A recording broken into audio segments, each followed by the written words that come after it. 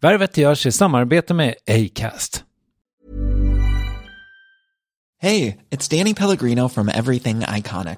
Ready to upgrade your style game without blowing your budget? Check out Quince. They've got all the good stuff, shirts and polos, activewear and fine leather goods, all at 50 to 80% less than other high-end brands.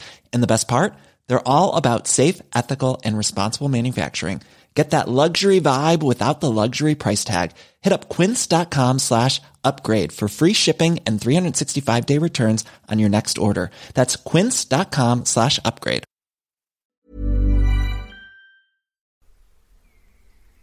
Värvet presenteras i samarbete med Nasonex, utomhusmöjliggöraren, som de inte kallar sig av någon märklig anledning. Men det är i alla fall Sveriges mest köpta antiinflammatoriska nässpray mot allergisk snuva. Och nu kommer ett litet test, så fram med papper och penna du som lyssnar, nu kör vi. Fråga 1. Vill du vara ute mer i naturen? Fråga 2. Sitter du framför en skärm lite för mycket? Fråga 3. Är du allergisk? Om du har svarat ja på någon av frågorna så tycker jag att du ska bege dig till beanoutsider.se.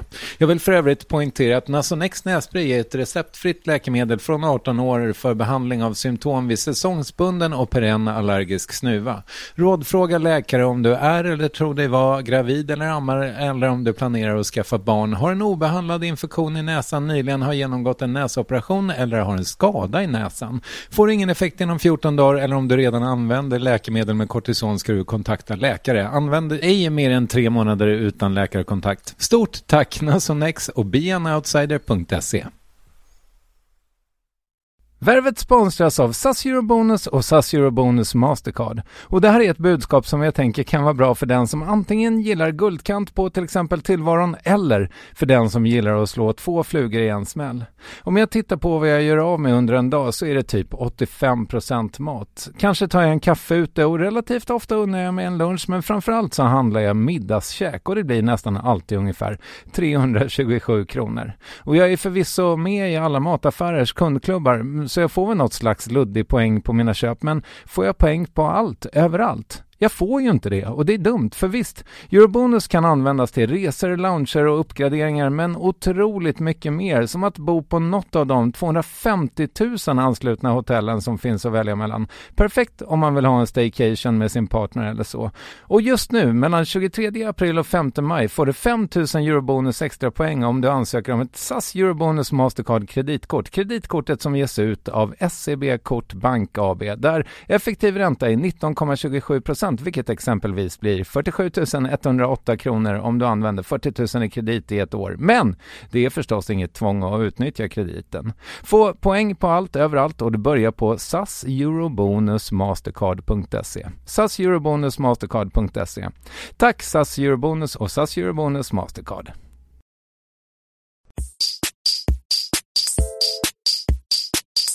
Det är ju så du och jag som måste lösa det här. Och det gör mig lite mörkrädd. Värvet. Värvet. Värvet. Värvet. Värvet. Värvet. Värvet. Värvet. Hej, det här är Värvet avsnitt 15 med mig, Kristoffer Triumf. Dagens gäst är Johanna Koljonen, en person som är här av flera anledningar. Jag är nyfiken på henne, är den största anledningen. Också för att hon alltid, från min horisont, även om jag inte alltid haft koll på henne, har haft en av att göra precis det hon vill och alltid också göra intelligent underhållning. Särskilt då i radio som jag tycker är härligt. Mer om henne alldeles strax när vi rullar igång den intervjun. Jag vill att ni ska veta att farmor är död. Snart pratar vi om det, jag och Johanna. Ja, hon är död. Hon dog för 20 år sedan. Eller 15 eller någonting sånt där. Twitter-kampanjen fortgår. Ni vet den där Christian Lok intervjuar mig om jag får 15 000 followers. Ja, det är jätteegocentrerat.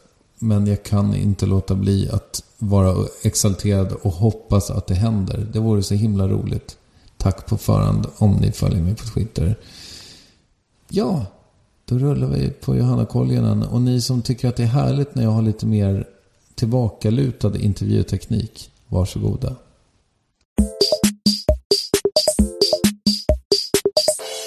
Jag tror inte att folk visste. Jag tror inte att någon visste vem jag var när jag blev bokad till På spåret. Jag hade ju precis avslutat min första sommar i P3. Och det säger en del. Då gjorde vi ett program som heter P3 Kultur. Och jag fick ju samtalet i typ augusti. Och nu vet jag ju att då betyder det att då de verkligen i botten av liksom frysboxen. Då hade de skrapat fram de lägsta och ruttnaste namnen. Och då ringde de till mig och frågade om jag ville vara med. Och sen så råkade vi vinna. Varför tackade du ja då? Alltså om jag ska vara helt ärlig så ringde de, så fick jag samtalet.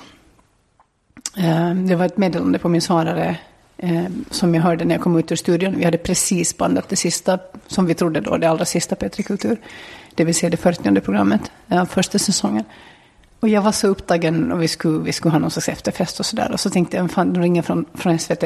Och då är det ofta så, jag känner inte igen namnet, men det är ofta så att de vill boka en till morgonsoffa följande dag.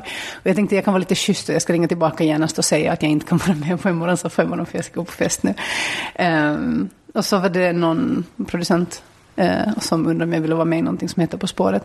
Och jag har bott i Sverige sedan 99, men jag visste verkligen inte vad det var. Jag förstod att det var någon form av underhållningsprogram.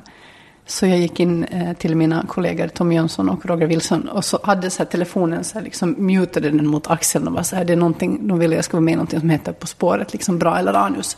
Och så killen bara, ja, tummen upp liksom, ja absolut. Och så sa jag, men jag kunde inte heller tacka ja. Och så jag sa så här, men jag har nog aldrig sett det om jag ska vara helt så här uppriktig. Och det är ju inte, man kan inte ljuga om en sån sak, förstås. Så här, kan ni skicka lite DVD:er så kan jag titta på det och så kan jag liksom ta ställning. Och så skickade de lite DVD, men jag var så jävla upptagen så jag hann inte titta på dem. Så de ringde igen så då hade jag ju så googlat och tagit reda på vad det var. Och så tackade jag ja, för att jag hann inte titta. Och sen tittade jag. Och det var så sjukt svårt. Jag tänkte det här kommer aldrig att gå. Jag visste inte svaren på liksom någonting. Men sen, det blev ju också så att det året som jag tävlade var Kristin och Fredriks första säsong. Och jag tror att fokus på frågorna ändrades lite grann. Så det hamnar närmare sådana saker som jag är intresserad av och det hjälpte i allra högsta grad. Mm. Så då var jag väl programledare i radio, kan man säga. Ja, okej. Okay. Och jag är programledare i tv och jag har varit filmkritiker ganska länge i Nöjesguiden. Jag tycker jag jobbar på Nöjesguiden i 1000 år. Jag tror att det var kanske 4 år i verkligheten. Det är ju det händer ju fortfarande att det finns människor som har läst den där. Det händer till och med människor som har läst May Darling kommer ihåg. Alltså identifierar att det är samma person, men det är ju jättesällsynt. Men de som alltid har varit lojala mot Nöjesguiden är ju kulturredaktionerna. Alltså människor som är så här, som var unga på 80-talet framförallt, som nu är chefer på kulturredaktionerna. För dem är ju Nöjesguiden fortfarande en jätteviktig tidskrift. Och det är den ju, till min stora glädje så är den ju den igen idag. Men det var ju inte den kanske då under vad vi kan kalla vår period. Mm. Då var den ju inte på det sättet. Men det spelar inte stor roll. Vi hade inte så många läsare. Vilka år var du där? Wikipedia sa att du slutade 2007 tror jag. Det låter väl kanske rimligt. Ja. 2002 till 2007 kanske. Jag slutade ju egentligen 98. Det är så, vi har inte alls varit där samtidigt. Nej. Då har vi bara jobbat på typ med i tv samtidigt. Mm, det gjorde vi. Mm. Men du är uppvuxen i Helsingfors. Yes. Jag kommer inte veta vad det är, men jag vill ändå veta vilken stadsdel. Töle. Det är som... idag är det väl lite mer som Vasastan, men då var det lite mer som Söder. Det var min pappa grafiker. Jag trodde det var en slump att vi bodde där, men det var väldigt mycket barnfamiljer ändå. Men då var det fortfarande så att det fanns sådana konstnärsfyllon liksom kvar i hörnen. Och det är också så här, det finns en legendarisk konstnärsrestaurang som svenskan tror heter Elit, men den heter förstås Elite eftersom vi uttalar allting bokstavligen i Finland, som låg så här norra i mina kvarter liksom. Mitt första jobb som jag önskade mig var att bli textilkonstnär. För att textilkonstnären i vår trapp hade en vävstol och det var helt fascinerande. Och liksom ett rum, en studio som då var fullt med texturer och färger av olika slag som jag var ganska fascinerad av. Och jag var ett sådant ritande barn också. Jag trodde väldigt länge att jag skulle hålla på med någonting visuellt. Det var ett bispår. inte vet jag, vi började göra tidningar väldigt tidigt också. Vi började göra radio med min bror och mina kusiner.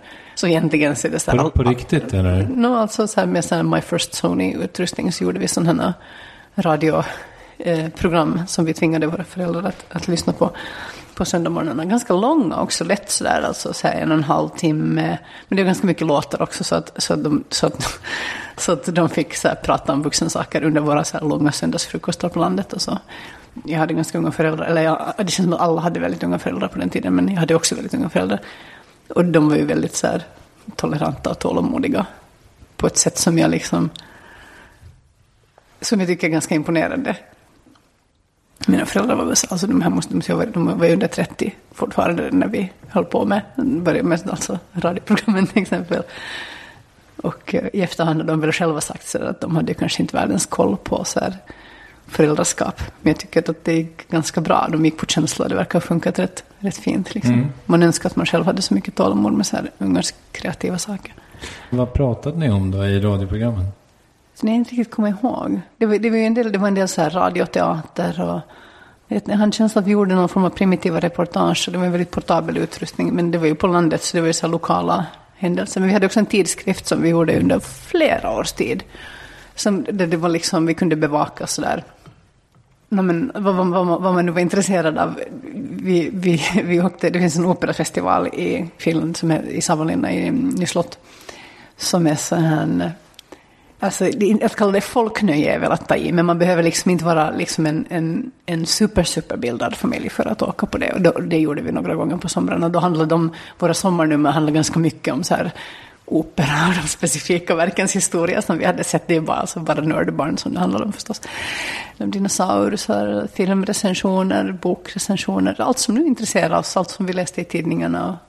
Och det var lite roligt efteråt att titta på det, att man ändå kunde tänka sig att man kunde skriva. Så jag kommer ihåg någon artikel som jag tror egentligen handlade på något sätt utgick från Jurassic Park, men som var någon form av kulturkritik ändå. Jag måste ha varit kanske 14 när jag skrev den. Och så tittade jag på den senare och kände så här, men det här är liksom egentligen så här, allt som jag håller på med resten av karriären finns här i de här lektidningarna som vi gjorde. Vi var helt sjukt ambitiösa också. Vi gjorde en internationell utgåva för våra icke-finsktalande släktingar som kom ut en gång om året och sådär. Och sen så var det så här prenumeration, alltså entreprenörssidan av det var också väldigt viktigt för man skulle tjäna pengar på den här tidningen. Det var ju det som var liksom hela poängen på något sätt. Och det finns alltid, när man jobbar med så här nöjesmedia så handlar det väldigt mycket om, alltså när man pratar om kollegor i vår ålder så är det alltid så här, men jag kommer ihåg han började med det och det fanzinet. Och så känner jag som inte är uppvuxen i Sverige och desto mer tönt, så det är inte som att jag är liksom uppvuxen i någon slags här musikfanzinskultur överhuvudtaget. Så jag känner mig alltid lite så här dum i huvudet för att det är klart att jag inte har läst så här Martin Jelins liksom fanzin från whenever. Eller, vem har det? Någon har ju det uppenbarligen för att det har liksom droppat sina sammanhang nyligen. Jag kommer att tänka på det. Eller du vet, alla pop-bibel-människornas tidiga alster och sådär. Och så tänkte jag alltid så här, men jag har ju inte ens gjort några fanzine, så vad fan vet jag. Men det har jag faktiskt gjort. Alltså, sen jag var ett litet barn så satt man och klippte och klistrade på kontorsgolvet. Men fick du hjälp av din farsa på något sätt? Eller? Här är kopiatorn och här är papper och penna och han är ju en föreläsande person liksom, som gärna också nördar ner sig i saker och sen med manisk intensitet berättar om det, så att det var väldigt viktigt med så typografi och sånt. Och sen så kommer jag ihåg att den första Macen introducerades på kontoret. Kontoret var alltid ganska nära vårt hem, så det var liksom sen naturligt att man hängde där istället för att gå hem. Den första Macen introducerades, jag skulle säga kanske 85 eller 86 då. Så det har ju varit liksom, vi layoutade våra tidningar i Quark Express. Eller det hette kanske inte ens Quark Express på den tiden, vanliga Quark. Tidigt. Jag kommer ihåg en av mina kusiner, hon kunde liksom knappt läsa så när hon började använda de här. Och det var också så här, hon kunde ingen engelska heller, så hon lärde ju sig visuellt vad de olika kommandona i menyerna gjorde. Och igen, där tänker jag så här, in retrospect, ett sånt förtroende att vi fick röra maskinerna överhuvudtaget, det var ju liksom värt ganska mycket pengar. Men det där är jag ju tacksam för idag. Liksom. Ja, det är klart. Vad gör din mamma? Hon jobbar med design på producentsidan. Hon är alltså inte själv designer, men hon jobbar med sån brand management och sånt. Den här frågan fick jag hjälp med, men är din pappa kanske finne? Jag förstår vad du menar. Min pappa är finsktalande. Okej. Ja. Ibland när folk säger finne så kan det vara ett nedsättande uttryck också. Okay. När man säger det på svenska kan det vara det. Aha. Det visste jag inte. Nej, men det där är komplicerat. Men han är finsktalande, ja. Och min mamma är svensktalande. Och vi har pratat båda språken hemma. De pratar finska med varandra så länge de var gifta, vilket inte var jättelänge. Men alltså det där, jag har ju också styvföräldrar. Jag har hur mycket vuxna som helst liksom. Men att vi har pratat finska och svenska ganska liksom hejvilt hemma. Ja. Jag har gått i skola på svenska. Var det liksom ett val som handlade om mer än bara språk? Nej, det började bli vanligt. Jag är född 78, jag började skolan 85 och det började bli ganska vanligt då att man... det började bli allt vanligare med tvåspråkiga familjer, för det hade ju varit en lite laddad fråga. Och det där beror ju väldigt mycket på klass också. Men min mamma kommer från en ganska borgerlig bakgrund. Inte en förmögen bakgrund, men det hade funnits någon form av pengar tidigare liksom. Men det är sådana småföretagarfamiljer kanske. Ingenjörer, den typen av saker. Någon form av liten så här, rötter till någon form av businessimperium som sen inte ändå liksom riktigt blev av. Så där fanns det det var någon form av diskussion. Det väckte lite diskussion kan jag säga när hon blev tillsammans med och sen gifte sig med en finsktalande man. Hon är ett av 5 barn. Alltså en gifte sig med en spansktalande och de andra gifte sig med finsktalande och bara en gifte sig med en svensktalande local boy från den här småstaden. Så nu är det liksom inte laddat överhuvudtaget. Och vad barnbarnen pratar för språk. Alltså, mina morföräldrar blir nog ledsna om man tappar sin svenska. Men det är ju inte, alltså, de tycker ju inte alls att det är konstigt längre att prata andra språk på sina egna familjemiddagar och sånt. Men på 70-talet var det en grej. Då var det fortfarande någonting. Men så här, när jag började skolan så blev det allt vanligare med tvåspråkiga familjer och att man också satt barnen i svensk skola då för att se till att stödja svenskan. Och tror jag också i någon utsträckning för att ge barnen en finlandssvensk identitet. Jag var inte så medveten förstås när jag faktiskt levde mitt i det där att det är en separat kulturell identitet, men det är ju det delvis. Men det är en underkategori till finländsk. Det har inte någonting med Sverige att göra, det är viktigt att förtydliga. Nej, det här försökte jag stärka på Twitter här förleden, men då fick jag lite bakläxa. För jag hävdade nämligen att finlandssvenska inte är en dialekt som ibland sägs, utan att det är en språkvariant.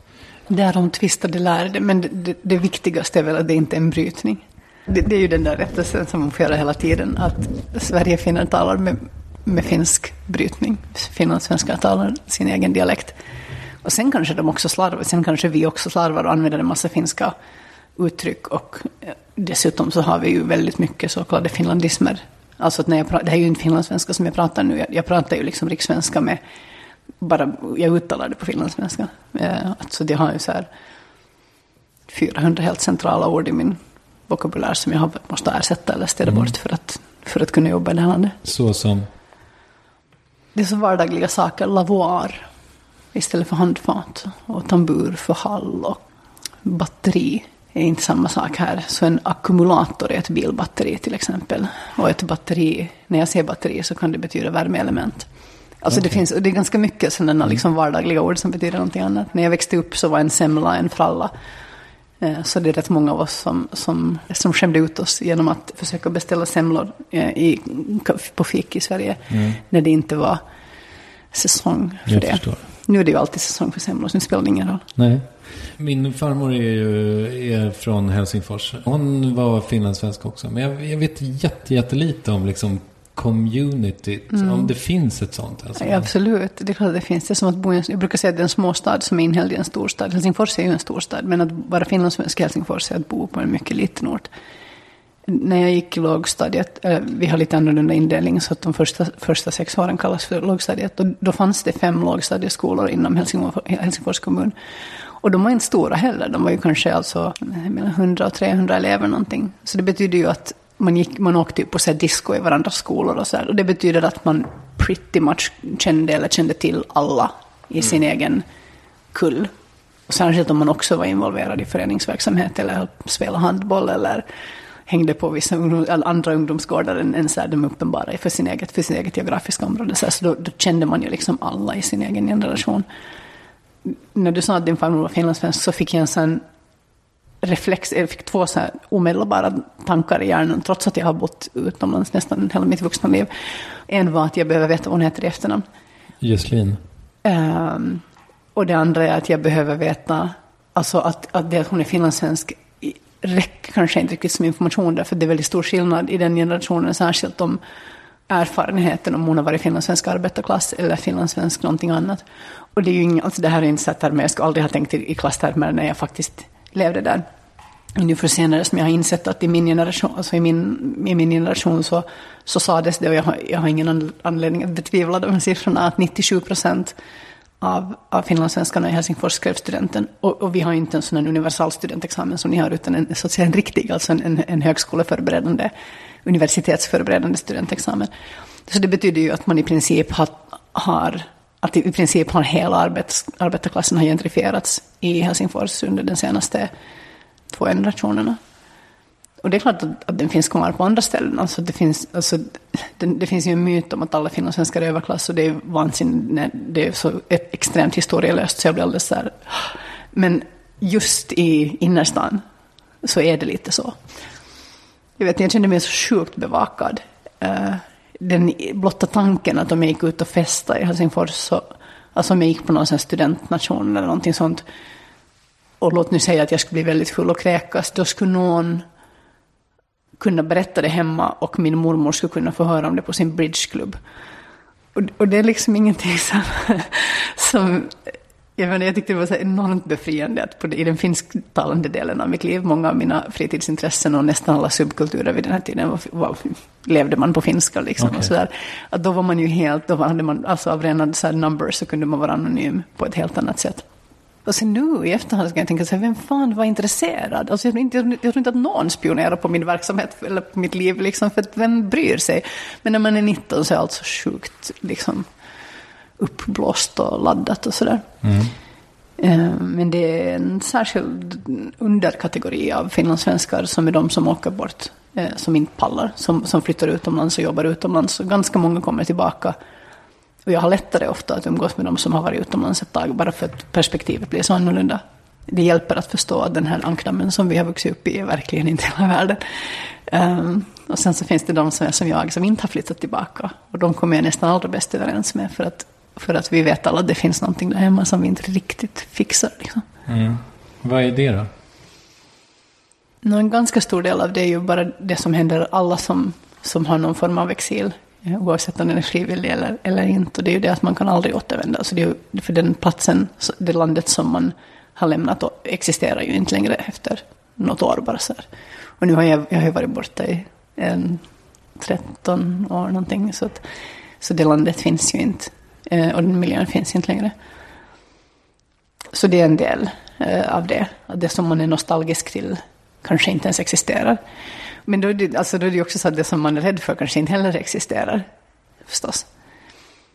Jag uppfattar det som, och igen, alltså det här ska sägas med den förståelsen att jag faktiskt inte bor där, och det kanske inte alls är så illa, men jag uppfattar det ändå som att det finns en viss instängdhet i den finlandssvenska miljön.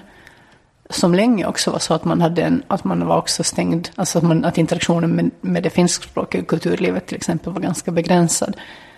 Och det där har brutits ner jättemycket de senaste kanske 20 åren någonting, men vi är en väldigt liten befolkningsgrupp. Hur många är ni? 6%, 5% kanske. Av 2,5 miljoner? Eller? 5 miljoner. 5 miljoner, förlåt. Prisat.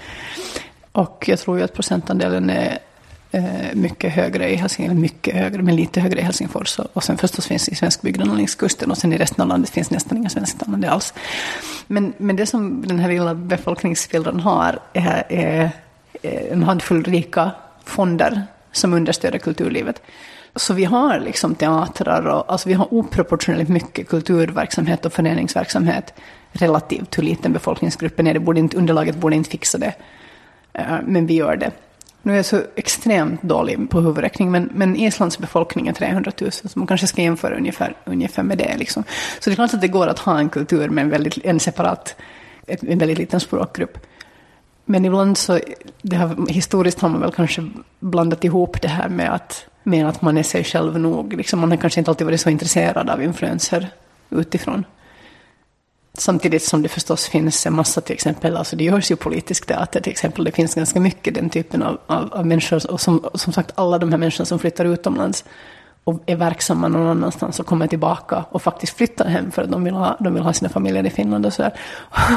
Och det är klart att de kommer med massa influenser, så det här är ju ganska mycket en fördom från min sida. Är du stolt över att vara finlandssvensk? Jag är ju finlandssvensk helt oavsett om jag är stolt över det eller inte. Ja, jag vet, men jag förstår det. Men alltså, för det är ju ändå en viss passion du berättar med, eller? Ja. Min riktiga identitet, och det är någonting som jag har tampats med väldigt mycket de senaste kanske bara 2-3 åren. Jag har skrivit ett gäng antologier, och igen, det kommer en nu snart som handlar om tvåspråkighet som jag har skrivit. Jag har skrivit en bok om exil finlandssvenskar i Sverige, så att jag har verkligen kämpat jättemycket med de här frågorna för att försöka dela med vad det jag är någonstans. Och jag landar ju någonstans ändå i att jag är tvåspråkig, att det är min kärnan i min identitet, är att jag har 2 kulturella tillhörigheter. Som jävligt många andra invandrare i det här landet så har jag det är bara det att ingen av mina två liksom tillhörigheter är rikssvensk. Men det är klart, alltså det finns ju finlandssvenska, alltså bara så banala saker som traditioner. Vi firar Lucia, det gör ju inte de finsktalande, och man tillhör ändå en social miljö. Det finns ändå väldigt många människor som kan säga, men du är den och den syster, eller du är den och dens barnbarn, och det betyder någonting liksom. För mig var det väldigt viktigt att få bestämma själv vad det betyder att vara jag. Och det har alltid varit viktigt för mig. Jag blir ganska frustrerad av människor som inte är intresserade av andra synvinklar eller ytterligare information. Och det finns ju drag av det i svensk Finland som jag inte har trivats med. Men det finns också en som sagt en blomstrande intellektuell miljö, och jag har gått i fruktansvärt bra skolor. Mycket just för att jag har fått gå i svenskspråkiga skolor för att de var mindre. Så det fanns liksom relativt sett fler lärare, och jag har haft turen att gå i både en högstadieskola och ett gymnasium med extremt passionerade lärare och en ganska progressiv metodik och sådär. Fast det var en vanlig statlig skola liksom. Och det har ju varit helt livsavgörande för mig. Så det känns ju också extremt otacksamt att sitta och säga att de här människorna inte är intellektuellt nyfikna, när de här lärarna och de olika intellektuella och olika konstnärer och konstnärskap som jag kom i kontakt med lokalt, när de ändå liksom har givit mig på något sätt hela världen. Men det är liksom som ett typiskt exempel. Det fattade jag först sen mycket senare, alltså alldeles nyligen, när jag tänkte på vad skillnaden är mellan så utbildningssystemen i olika länder där jag har gått. Och jag har ju pluggat i England, vid Oxford. Och där är det intressant att de eleverna som tar sig dit, oavsett deras skolbakgrund, så är de extremt drivna och ambitiösa. Alla förstår att om man har en sån utbildning så är det inte orimligt att föreställa sig att man kommer att sitta i parlamentet eller vara företagsledare eller vara toppforskare eller någonting sånt, som man kommer in och ha någon form av ansvarsposition i samhället. Och det hörde jag liksom aldrig. Det var ingen någonsin som sa det åt mig. Jag menar, jag gick humanekologisk linje i en klass som också innehöll konst- och musikelever. Och vi hade enormt höga snittbetyg allihop. Och vi kunde bli precis vad som helst i hela världen. Och jag kan inte komma ihåg att en enda lärare någonsin skulle ha sagt åt oss att det finns ett ansvar som följer med det. Eller att man ska ge sig, alltså att man kanske ska blicka lite längre ut än till företagsvärlden i Helsingfors eller Svenska handelshögskolan eller teaterhögskolan eller vad det nu kan vara. Alltså att man kan säga att du kan bli bäst i världen eller du har ett ansvar för mer än bara vårt lokalsamhälle. Det kan jag inte minnas att någon någonsin liksom sa, fast vi samlade in pengar för UNICEF och gjorde väldigt mycket så här, det handlade så här, läste Afrikas historia på gymnasiet, alltså så här, väldigt så här, udda saker. Så det där steget att jag personligen skulle kunna befinna mig någon annanstans än i svensk Finland, det var det aldrig någon som planterade i skallen på. Nej, men min teori är att man skulle bli en go-getter, vad det nu innebär, men att man på något sätt lär sig att man är herre över sitt eget öde. Det var någonting som man fick lista ut själv, tycker jag. Liksom som 70-talist och då menar jag att man är född på 70-talet i Sverige. Liksom. Ja, men det tror jag. Och en del av det kan ha att göra med någon slags idé om någon slags kollektivt. Att man inte ska vilja vara för mer. Precis. Och det är ju en del av det. Men en annan sak är liksom den absoluta motsatsen till det. Och det är ju en slags total individualism som är att du ska göra det som känns bra för stunden. Jag skrev en krönika när jag läste i Fokus när jag höll på att läsa Palmebiografin, den här senaste, och jag kom ju inte igenom den för att jag blev distraherad av andra böcker, men jag kom ganska långt. Han bodde här uppe. Ja. Det är sant. Vi kan gå och titta sen. Men där skrev jag att om han skulle vara född då när jag är född så skulle han ha skrivit en avhandling om Ninja Turtles och kanske startat en reklambyrå. Alltså jag kan inte föreställa mig att han skulle tagit den här begåvningen och gjort någonting och så sagt så här: jag ska kanske följa mina värderingar och så här, göra någonting politiskt i ett parti som kommer att provocera min familj. Alltså jag kan inte föreställa mig att det skulle ha hänt. Och grejen är ju att det här gör mig lite orolig därför att vår livsstil, allt det här underbara som vi har som gör att vi kan sitta här på en vardagskväll och göra lite podcasts liksom som andra människor som också jobbar med media kanske kan lyssna på. Allt det här är ju beroende av så här ganska komplicerade globala strukturer som inte mår så bra, tackar som frågar. Liksom. Så här, oavsett om man tittar på så här, den globala matproduktionen eller världshandeln eller liksom, mängden demokrati i världen eller hur det står till med planeten egentligen, så är det så här, läget är ganska akut och allting är ganska fucked up. Och när man pratar med toppforskarna så säger de så här, men vi har kanske 10 år på oss att vända artmångfaldsfrågan och sötvattensfrågan och klimatförändringsfrågan. Alltså 10 år är ingenting. 10 år betyder så vi kan inte vänta på att någon annan kommer att lösa det, utan det är ju så du och jag som måste lösa det här. Och det gör mig lite mörkrädd. Och då vill man gärna skylla ifrån sig och säga så här, fan om inte våra lärare och föräldrar kunde ha sagt att vi behöver ta ansvar. Men det var ju också för att de gjorde ju inte heller. Alltså, de var ju väldigt lättare över att få komma ifrån hela den där politiska övertygelsen och allt det som det inte hade lett till, antar jag. Men hur är det då? För att det finns ju någon gammal sanning om att mycket av kapitalet i Finland besitts av den finlandssvenska befolkningen. Hur är det i samhället i övrigt? Hur stort inflytande har minoriteten så att säga? Det där med pengarna är ju inte riktigt sant till att börja med. Så kulturinstitutionerna överlever därför att de är fondfinansierade. Och de fonderna har ju ett ganska stort ägande. Men de fonderna har ju inte någon politiskt inflytande på det sättet. De vill i övrigt annat än genom att de möjliggör att vi har ett teaterliv och sånt. Jag har fått ett arbetsstipendium från Svenska kulturfonden nu till exempel för att skriva en bok. Och det är ju fantastiskt. Det kan jag inte föreställa mig att jag skulle få från ett svenskt sammanhang på många år ännu. Liksom. Den typen av möjligheter finns ju. Men det är ju väldigt stor skillnad från det till att privatpersoner äger pengar. Ja, just det.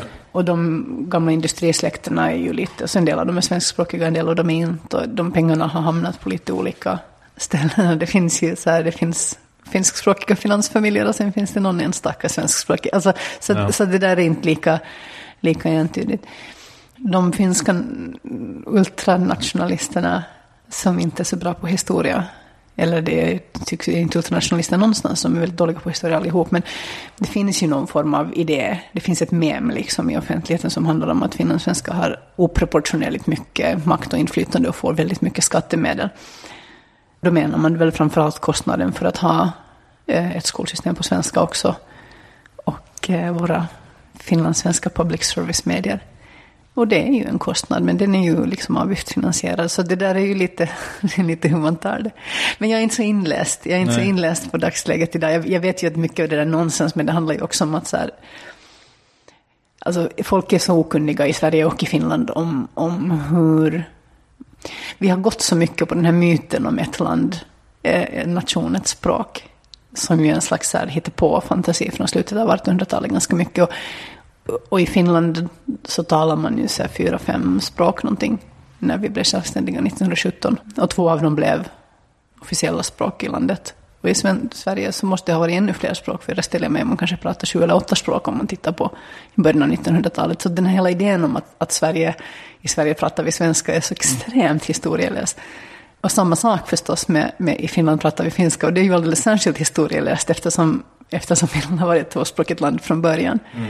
Det är ju lätt att bygga ett sånt hat när man har när man kan stödja det på den här fantasin att det inte finns, att arbetarklassen inte är svensktalande, och det är ju nonsens liksom. Det finns röda finlandssvenskar och det finns fortfarande också ganska många. Tycker du att finsktalande ska läsa svenska i skolan? Jag tycker inte att det behöver vara obligatoriskt, för att den frågan har blivit så enormt laddad. Men jag tycker fortfarande att det finns ett värde i att alla människor som jobbar i offentlig sektor mot kund, så att säga, ska kunna prata svenska också. Man ska kunna få service på svenska. Och det kan man ju inte idag. Alltså ibland är det svårt, till och med i Helsingfors kan det vara svårt. Och till och med, alltså i svenskbygden är det inte svårt. Och jag ser inte riktigt hur det behovet ska kunna fyllas. Liksom. Och samtidigt så kanske det inte ska vara nödvändigt på alla orter. Idag är det ju faktiskt så att alla som talar svenska talar förstås också finska. Man kan inte klara sig i yrkeslivet om man inte har andra språket. Så att, jag vet inte, jag är lite kluven. Jag skulle vilja ta bort tvånget kring svenskan.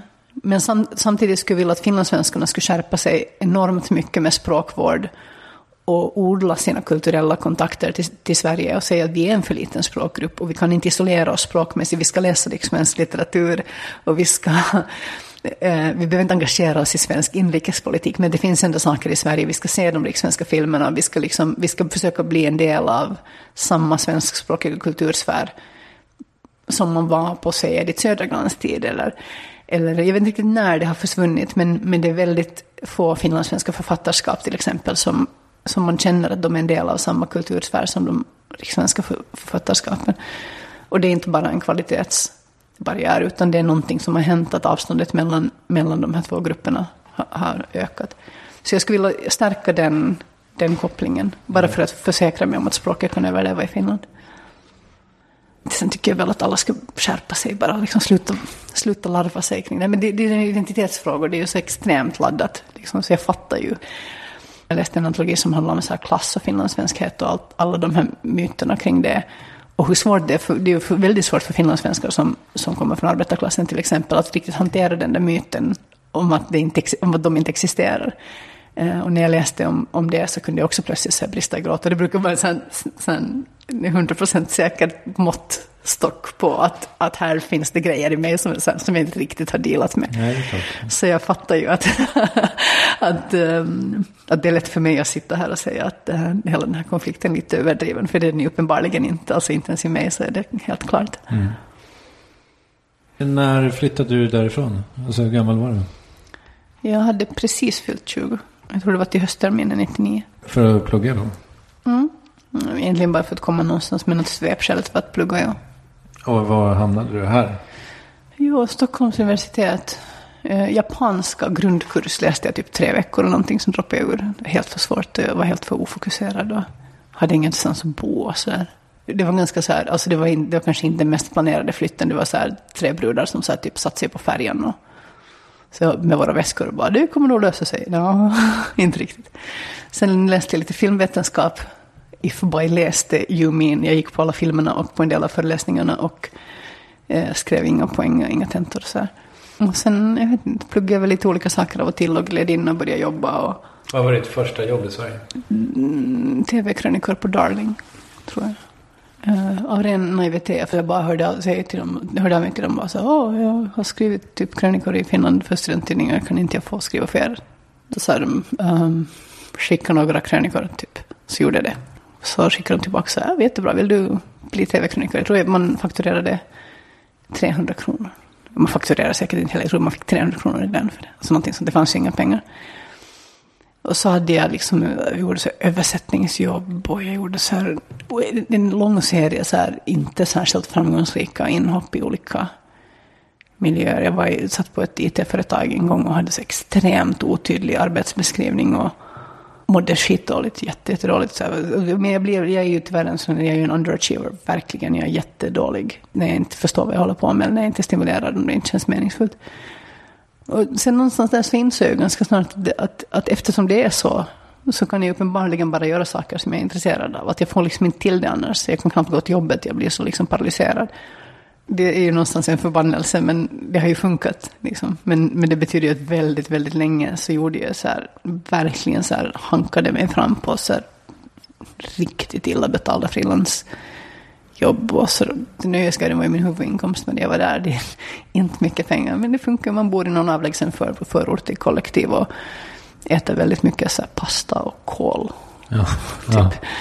Och då går det ju liksom. Det finns ju ett klassperspektiv på det här som är ganska viktigt, och det är det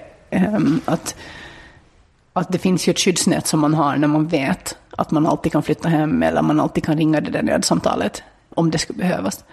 Och nu behövdes det ju inte. Alltså jag menar, jag vill säga, verkligen den stoltheten att inte be om hjälp är ju också enormt stark. Jag tror kanske särskilt om man kommer från någon slags lite så entreprenörsorienterad familj, så då ska man fan inte be om hjälp.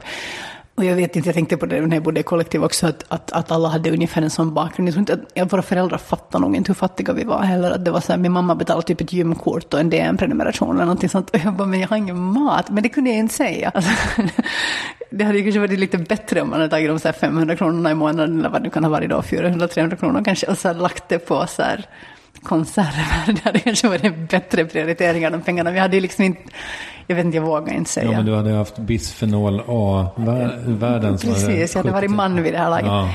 Så sånt är, men det är klart att man vågar ju vara fattig. Den typen av mod eller idioti som krävs för att hålla på med någonting som är helt utsiktslöst. Som att vilja skriva för små kulturtidskrifter. Alltså det är ju riktigt dumt. Det är ju som karriärväg betraktat, så rekommenderar jag ju det inte någon. Och de flesta är ju tvungna att hoppa av. De flesta, de får barn eller de bränner ut sig eller de liksom pallar inte längre. Och så slutar de liksom.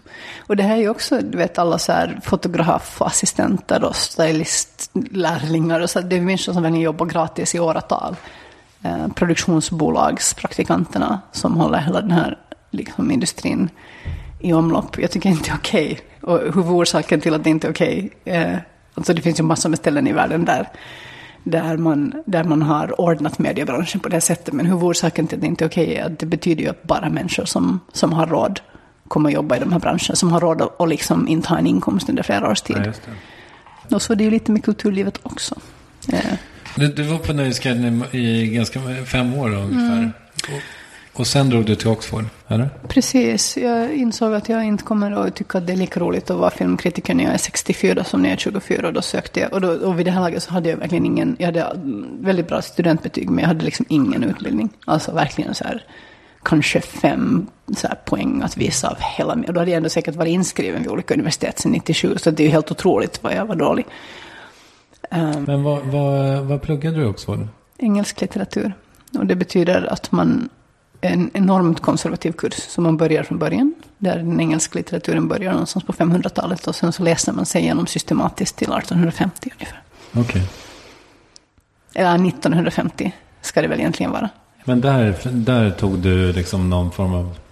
en examen. Ja. Så det är jag mycket stolt över. First class, högsta betyg. Hur var ditt studentliv där liksom? Alltså... Jag var ju så gammal. Alltså de flesta så här, mina klasskamrater, många hade ju tagit gap year. Det betyder att de var 19 när de började.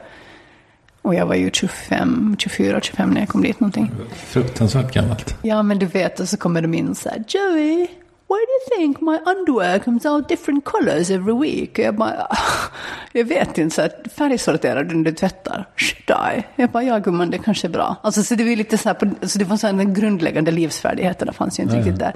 Alla var ju inte alls överklass, men alla hade inte alls gått de finaste privatskolorna, men de hade ofta gått grammar school, så att de hade gått bra statliga skolor. Då var de inne i den samma kulturen att man ska spela ett instrument och tala ett främmande språkflytande och hålla på med en sport på hög nivå och dessutom var bra i skolan. Och det var helt så här normalt att man steg upp så 5:30 och gick ner och rodde, och sen så pluggade man hela dagen, och sen så pluggade man lite på kvällen, och sen så gick man ut och tog en öl, och sen gick man och la sig när pubarna stänger vid 11 någonting. Och sen så är man uppe 5:30 eller 6 följande morgon och går ut och ror igen. Och det känner man så här, alltså det var ju för gammal för... För rodden eller för bärsen? Alltså jag var lite för tjock och vek för rodden och lite för gammal för... Men egentligen syns jag att det sitter jag och ljuger, för att mycket när de andra var ute och festade så satt jag ju och skrev frilansjobb till Sverige. Okay. Man får ju inte jobba samtidigt, men det sket ju fullständigt i, och det visade ju sig att det gick ganska bra ändå, just för att jag inte var full så ofta som de andra. Men så att vara full också, så om man går ut i en universitetsstad, så vad man gör är att man går ut i en vidrig nattklubb där en massa 19-åringar i jättesmå kläder dricker 1 punds shots och hånglar med varandra, och liksom jag är fin, men jag är kanske inte världens intressantaste för så här någon 19-årig snubbe, och även om jag var det så kanske det inte var helt ömsesidigt. Så jag märkte rätt snabbt att så här, Det finns ganska mycket av de här, och den typen av så här, vissa typer av så här fester som kallas bops, liksom, där man lyssnar på det som de kallar för cheese, det vill säga där man ironiskt lyssnar på den musiken som du och jag lyssnade på, eller du kanske inte lyssnar på det, men som vi hörde när vi växte upp i alla fall. Jag kan ha roligt på många ställen, men just det här är inte riktigt min grej. Och då fick jag ju en del fritid att göra andra saker. Sen så blev jag, sen så i början av mitt andra studieår, första veckan, så blev jag överfallen och rånad i en farlig stadsdel. Jag på något sätt så pulled myself. Jag fick posttraumatisk stress och sen det var mycket besvärligt. Men jag lyckades så här samla mig och slutföra hela det läsåret. Men när jag sen äntligen hade liksom klarat det så var jag så jävla slut, så då var jag tvungen att då hade jag verkligen så här bränt ut mig på att så här både bli frisk och hålla den här sinnessjuka studietakten. Så då tog jag ett mellanår, vilket var en jätteeftergift från universitetets sida, men de fattade ju att det kommer aldrig komma tillbaka som jag inte får det, så att då fick jag specialdispens att ta ett år paus. Då måste jag ha så legat i fosterställning de första 6 månaderna, för det kommer jag inte riktigt ihåg någonting av. Och sen så tog jag så här 5 jobb samtidigt. Så då gjorde jag ett tv-program som hette Det känns som fredag med David Bexelius för SVT. Och var så här filmredaktör på Odd at Large och på tidningen Modette. Så här tidskriftshistoria, ingen av de här finns kvar förstås. Och var filmrecensent på Voice typ, och filmrecensent för Sisu Radio. Samtidigt liksom i ett halvårs tid. Och sen får jag tillbaka och gjorde mitt sista studieår. Och nu så inser jag att det är ju helt sjukt. Alltså jag jobbar verkligen så här under det här året som jag ska få återhämta mig. Så under andra halvan av det året så jobbar jag verkligen så här varje vaken minut. Har du svårt att hålla dig ifrån studierna? Alltså att du är superakademiker som det drar i dig. Alltså, jag kan inte förstå varför man ska hålla sig ifrån studien. Alltså, av allt det som vi har gjort på P3 så är det inte bara jag som har gjort det, utan jag säger vi därför att det är samma människor som jag jobbar med hela tiden, som vi också har ett produktionsbolag med nu, så Roger Wilson och Tom Jönsson och Sara Lundin som är en så här gudabenådad radiodokumentarist, men hon kan många andra saker också, det tror jag vi kommer att höra mer om liksom i framtiden.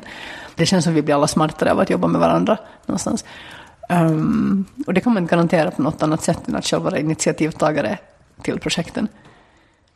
Men också för mig personligen så var det så att the talent, med vilket man menar den som syns i rutan eller den som hörs, brukar ofta bli inkopplad nästan sist. Liksom.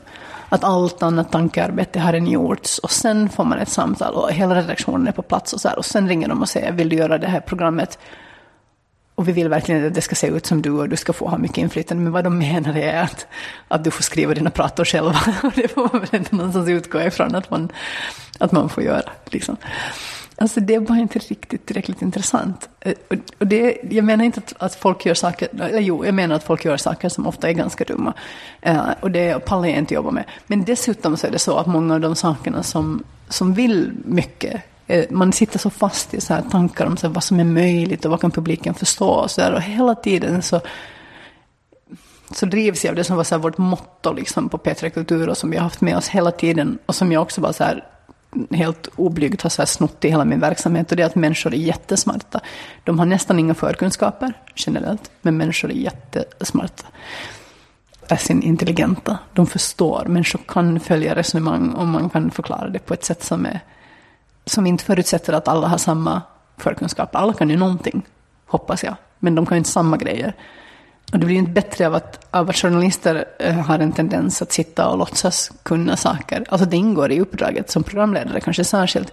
Och en programledare är ju inte alltid en journalist. Det är helt olika yrkesbeskrivningar. Att man ska sitta där, någon annan har gjort researchen och sen ska man sitta där och låtsas förstå det som man pratar om. Och jag tror inte att det hjälper. Jag tror att det gör det mer obskyrt. Det är väldigt svårt att förmedla på ett bra sätt för människor som inte är insatta, om man inte själv förstår. Och de som är riktiga experter bland lyssnarna, de kommer ju genomskåda den på en sekund. Alltså det vet man ju själv när man har ett program, alltså man tittar på ett morgonsoffeprogram till exempel, där programledarna ofta har väldigt lite tid att förbereda sig. Jag har rätt nyligen gjort den här Game of Thrones-serien. TV-cirkeln, precis. Just det. Mm.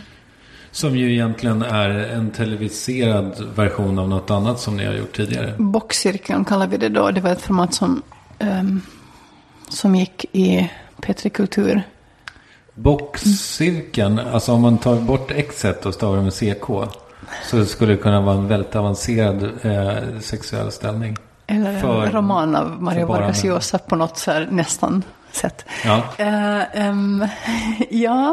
Ja, det skulle det säkert kunna vara. Men vi försöker uttala exakt tydligt. Jag kommer från Finland. Jag tycker att alla bokstäver här är samma rätt att höras. Varje ord.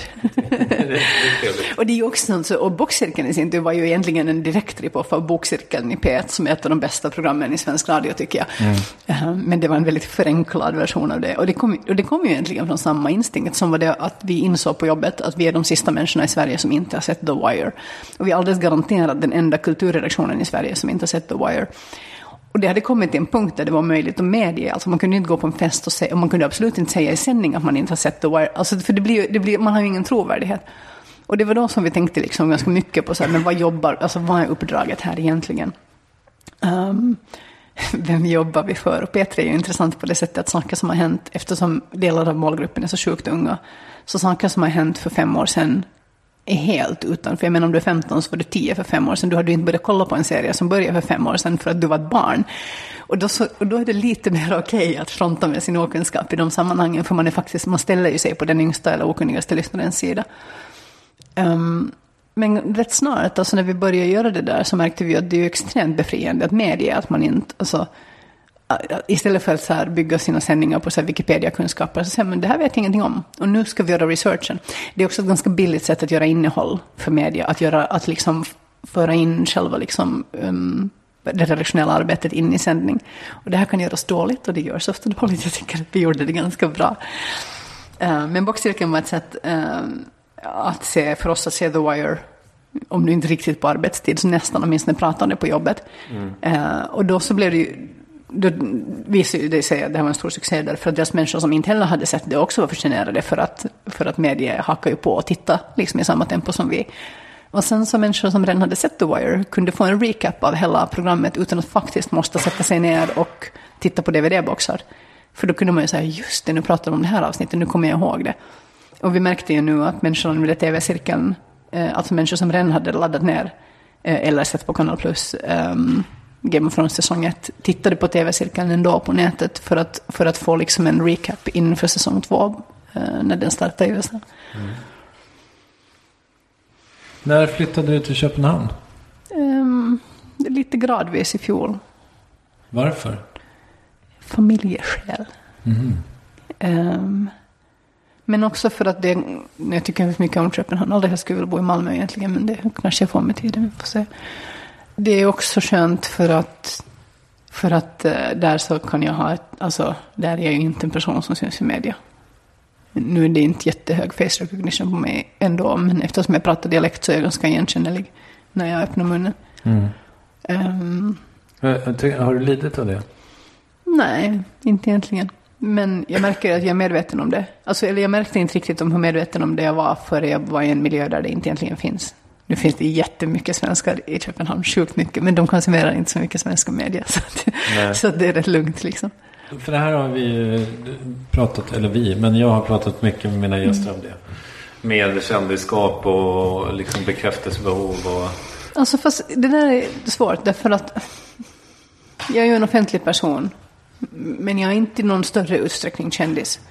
Och det där är roligt, för att jag har också så här, de banala liksom måtten på det är ju att det händer ju att jag får så här inbjudningar att gå på någon premiär någonstans eller så här, jag går inte jättemycket, men det händer och inte sällan så att jag har jobbat med den kulturinstitutionen, då hamnar jag på någon lista och sen så får jag gå på någon sån premiär, och ibland går jag, ibland har jag tid och sen så tycker jag det är trevligt och så går jag dit. Och då så finns det ofta en sån röd matta, och sen så finns det en punkt på den röda mattan var mingelfotograferna tar bilder på kändisarna. Och det har hänt mer än en gång att jag har blivit så här fysiskt förhindrad av en person med en clipboard att gå den väg, alltså att jag ska gå runt eftersom jag uppenbarligen inte är känd.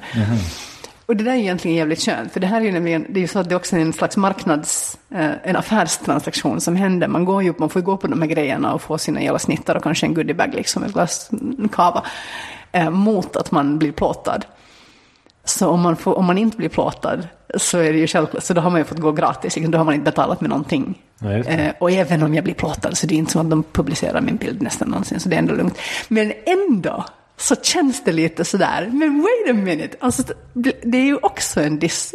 Även om jag egentligen vinner genom att inte bli fotograferad i de situationerna. Det är lite underligt. Och jag menar också för de jobben som jag gör. Det betyder att de människorna som jag träffar är ju liksom inte så mycket så här skådisar och musiker. Och det är tur för jag vet aldrig vad någon heter eller sådär. Jag råkade i misstag slå sönder en persons glasögon på Urban Deli häromdagen genom att välta en tom vinflaska vid bordet intill på hans glasögon som låg på bordet. Och sen så sa hans vän, jag trodde det var ett skämt, så sa han, vet du inte vem det här är?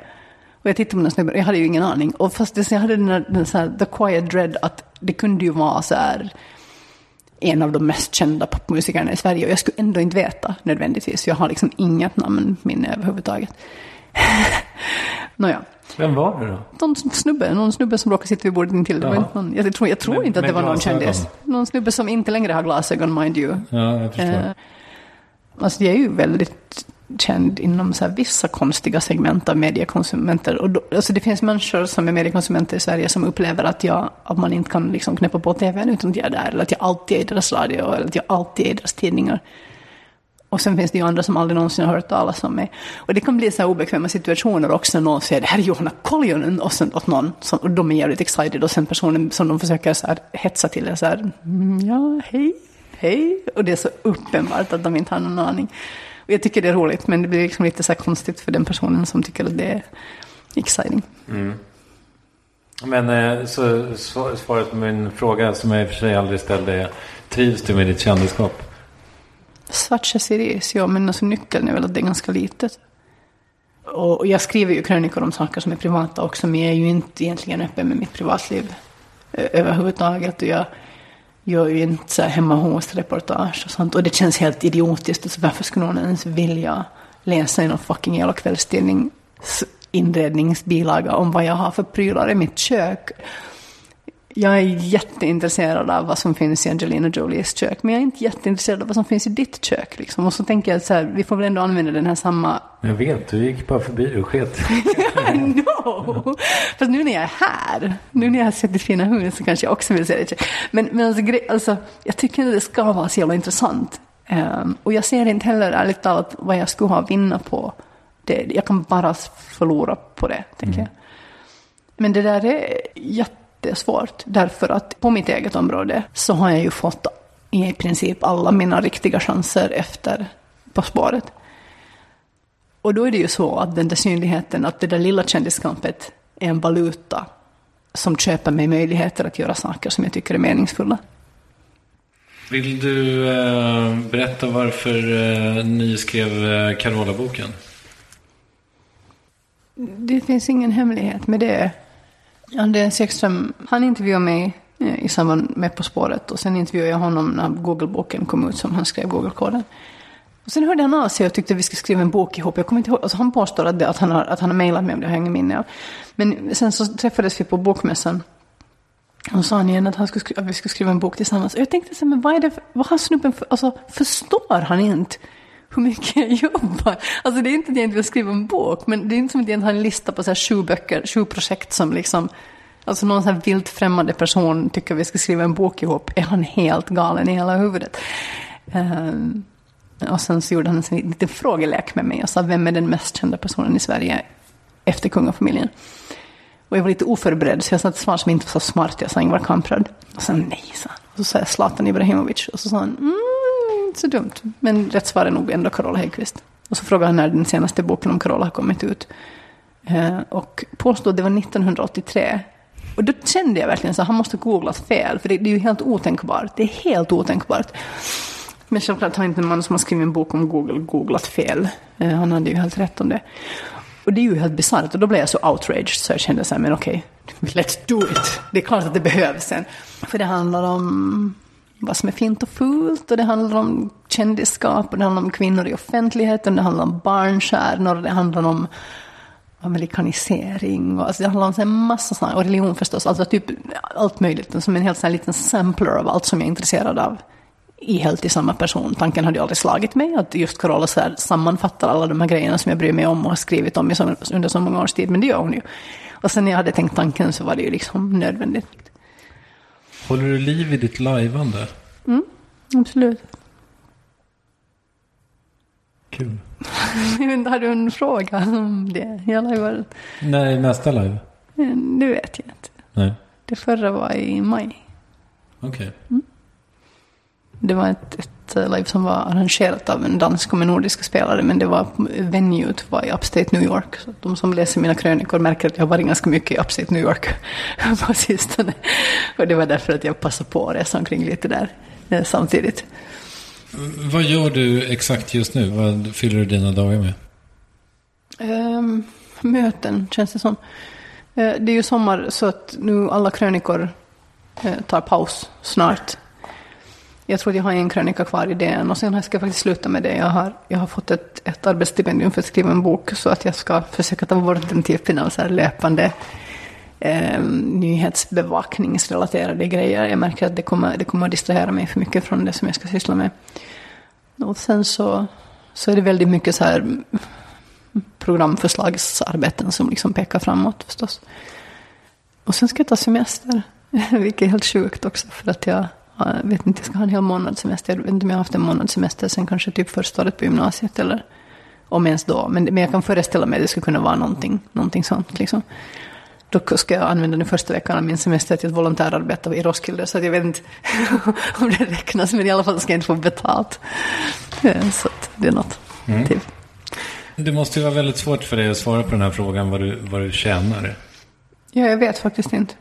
Jag vet helt uppriktigt inte. Min förra bokföringsdam fick burnout.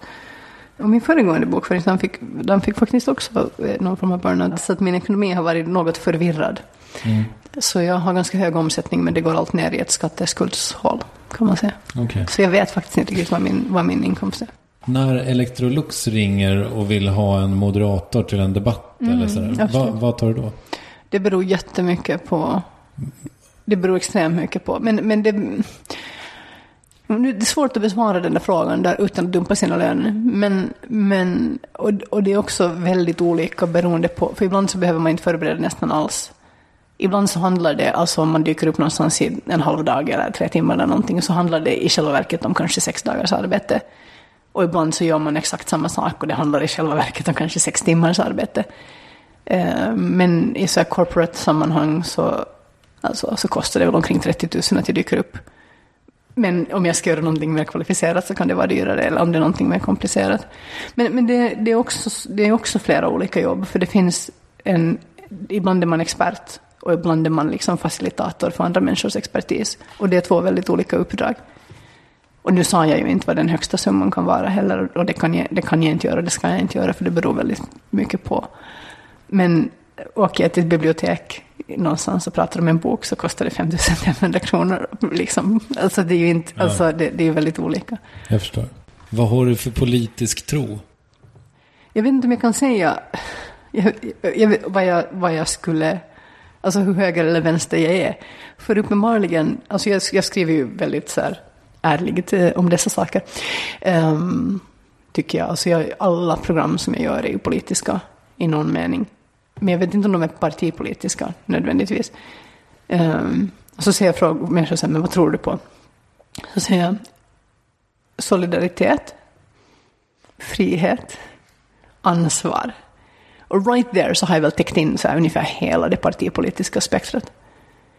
Den här liksom folkhems socialdemokratin som vi jobbar med i Norden är faktiskt ett tokbra system för att skapa trygga samhällen med en stor grundtrygghet och en ganska stor möjlighet för meritokratisk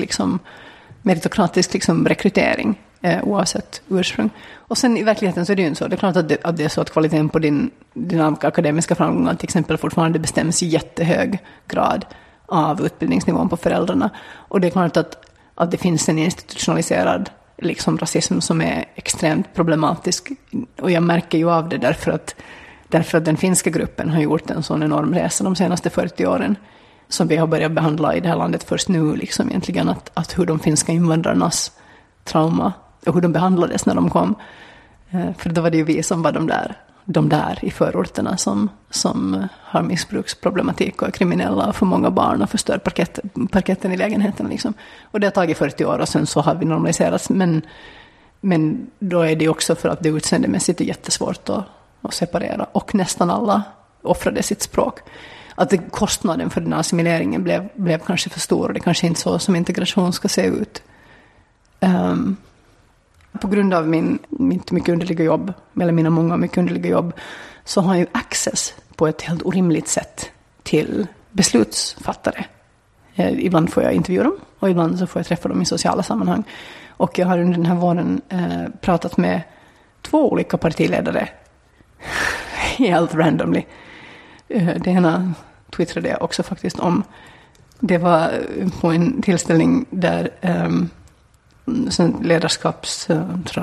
leadership for human rights, Desmond Tutu talade, och så var det någon slags champagne reception efteråt. Och så är det möjligt att jag hade druckit 2 glas champagne, och min så här absoluta toleransgräns är ungefär 3. Det är till och med möjligt att jag hade druckit 3. Och så kom Stefan Löfven förbi och kramade personen som jag pratade storbröd och pratade med. Och då så presenterade jag mig. Så jag tror inte alls att han hade någon aning om vem jag var. Och vid det här tillfället så kände då jag och den här personen som jag stod med att det var nu läge att ge honom lite tips. Och jag märkte ju genast när jag gick ifrån att jag tycker inte egentligen att det var så här. Alltså jag är ju smart och allting, men jag tycker kanske inte nödvändigtvis att det är så att jag ska stå så här out of the blue och ge så här partiledare liksom tips om deras så här professionella verksamhet. Men jag gjorde en sån, vet du vad jag har tänkt på? Och då går jag tillbaka till mina så här grundvärderingar, så alltid där så här, vet du vad jag har tänkt på? Jag tycker det är konstigt att ni inte säger solidaritet oftare. Alltså jag fattar ju att alliansen inte säger solidaritet, för att så här, det är ju ungefär det sista ordet som de inte har så här korrumperat från vänsterarsenalen liksom. Men jag tycker att ni skulle kunna säga det mer. Åh gud, jag dör av skam. Alltså jag är också, på ett sätt är jag ju någonstans glad att jag ändå så här, att det här var det som så här bubblade upp när jag hade access till. Men man känner ändå att det kanske inte liksom. Och det är ju inte som att han kanske inte har tänkt på den här frågan och så här. Men jag tänker ju nu i efterhand att jag säkert framstår som ett sinnessjukt fyllo som bara solidaritet. Så jag tycker ju liksom att man ska inte kanske. Det här var liksom inte en helt klockren erfarenhet, och det var alltså jag som inte betedde mig så bra i den här situationen. Du, jag brukar fråga, har du något förslag på en annan gäst i Värvet? Har du haft Sara Martinsson? Nej. Det tycker du ska ha. Shimon Yavarani, som är skådespelerska bland annat. Mm. Liv Strömquist förstås. Mm.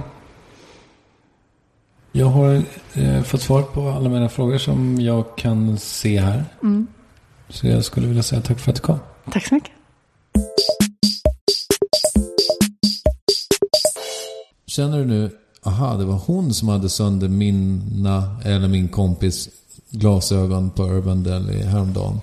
Hör av dig till mig på Twitter @triumf, så förmedlar jag kontakten. Nästa vecka kommer den fantastiska Annika Lantz i ett samtal som kretsade ganska mycket om att må dåligt, tyvärr. Men det var ett jävla härligt snack. Jag ser fram emot att dela det med er. Säg till mig vad ni tyckte om Koljonen-intervjun på Twitter, @triumf, mail varvet@triumf.se eller på vår Facebook-sida. Sök på Värvet bara. Vi hörs om en vecka.